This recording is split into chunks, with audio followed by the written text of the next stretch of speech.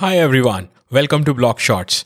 My name is Gautam Dhameja, and in this episode of the podcast, we are going to talk about some more DeFi concepts, primarily liquidity pools, swapping, and yield farming. Now, in the last episode, we learned about DeFi, what it is, and how decentralized financial services are provided using blockchains, using smart contracts. Now, let's go a little further and do a double click on what are the main components for providing these financial services using blockchains.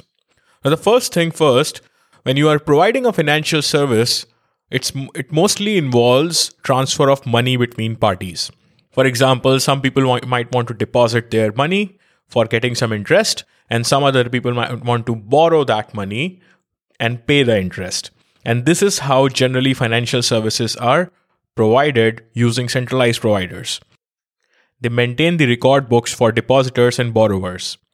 But when it comes to decentralized systems, we don't need centralized parties to maintain the record books. All records, all ledgers are maintained on the blockchain. But how do you bring the money in? How do you make sure that there is enough liquidity in the system so that you can provide services on top of it? And that is where liquidity pools come into the picture. So the first thing, the most basic building block for DeFi are liquidity pools. The liquidity pools are primarily pool of tokens or assets where users actually lock their tokens to make sure the system has enough liquidity. Once the system reaches enough liquidity, the smart contracts or the DeFi applications can provide services on top of it. For example, borrowing or swapping of tokens and many other things. Now, what do users get when they lock their tokens? That is where the earnings from the DeFi come into the picture. They get their interest when they're locking their tokens. And where does this interest come from? This comes from many places. Essentially, the people who are borrowing the money, they are paying interest. The people who are using the application, they are paying the fee to the application. And all of this, some percentage of this goes to the people who are locking their tokens. So the entire system completely works in a decentralized way on a blockchain using smart contracts where users are locking their tokens to provide liquidity to the application or to the system. And then the other users are using this liquidity to get services like borrowing money or borrowing tokens or swapping other tokens and so on. So this is the idea of liquidity pools. Now, there are some other interesting aspects to liquidity pools where we talk about swapping. For example, let's say you own some tokens for one application to use.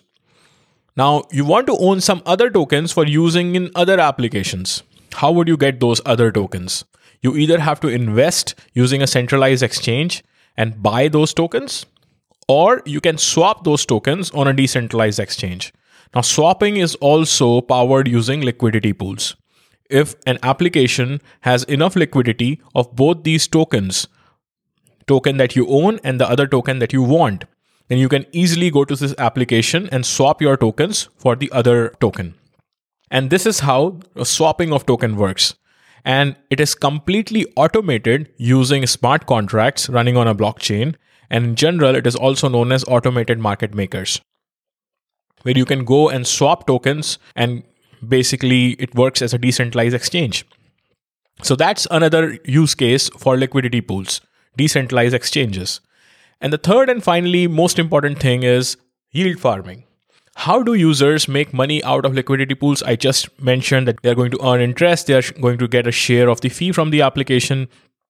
And all of this earning that people are making through DeFi applications or DeFi protocols is generally termed as yield farming.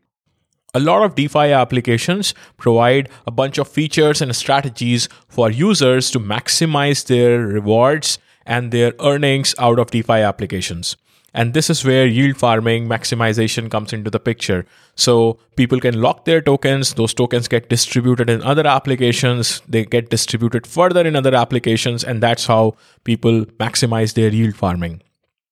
So in general, this was a very simple overview of liquidity pools, swapping, and yield farming and how these different components of DeFi work. I hope you enjoyed this episode of the podcast. I'll see you in the next one. Thank you for listening. Ciao.